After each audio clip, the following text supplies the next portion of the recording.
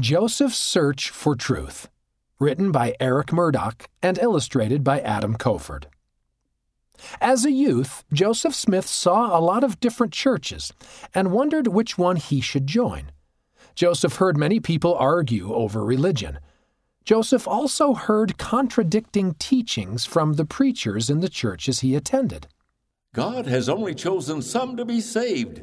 Are you chosen? The next preacher he heard said, Declare your faith in Jesus Christ, and you will be saved. Joseph worried about the salvation of his soul, but was confused by all the differing religious opinions. One day after church, he overheard two women talking. I didn't believe a word that preacher said.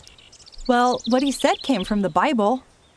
At home, Joseph confessed his concerns to his parents. All the preachers disagree with each other, but they can't all be right. What do I do? You might find an answer in the Bible. While reading the Bible, Joseph read, One Lord, one faith, one baptism. So why are there so many churches? Joseph continued to ponder the next day while working in the field. There has to be one true church, but where can I find it? And I want to be forgiven. Then, one day as he sat in church, a preacher quoted a Bible verse that struck Joseph's mind. As James 1:5 says, If any of you lack wisdom, let him ask of God. I can ask of God? When he got home, he picked up the Bible and looked up the verse the preacher quoted. If any of you lack wisdom, let him ask of God, that giveth to all men liberally, and upbraideth not, and it shall be given him.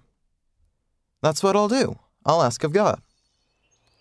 Early one morning in the spring of 1820, Joseph set out for the woods near his home to pray. Suddenly, Joseph was surrounded by darkness. He was afraid that he would be destroyed, but he called out to God. At that moment, a pillar of light appeared over his head, and the darkness vanished. In the light, Joseph saw two beings, brighter and more glorious than anything he had ever seen. One spoke to him. This is my beloved Son. Hear him.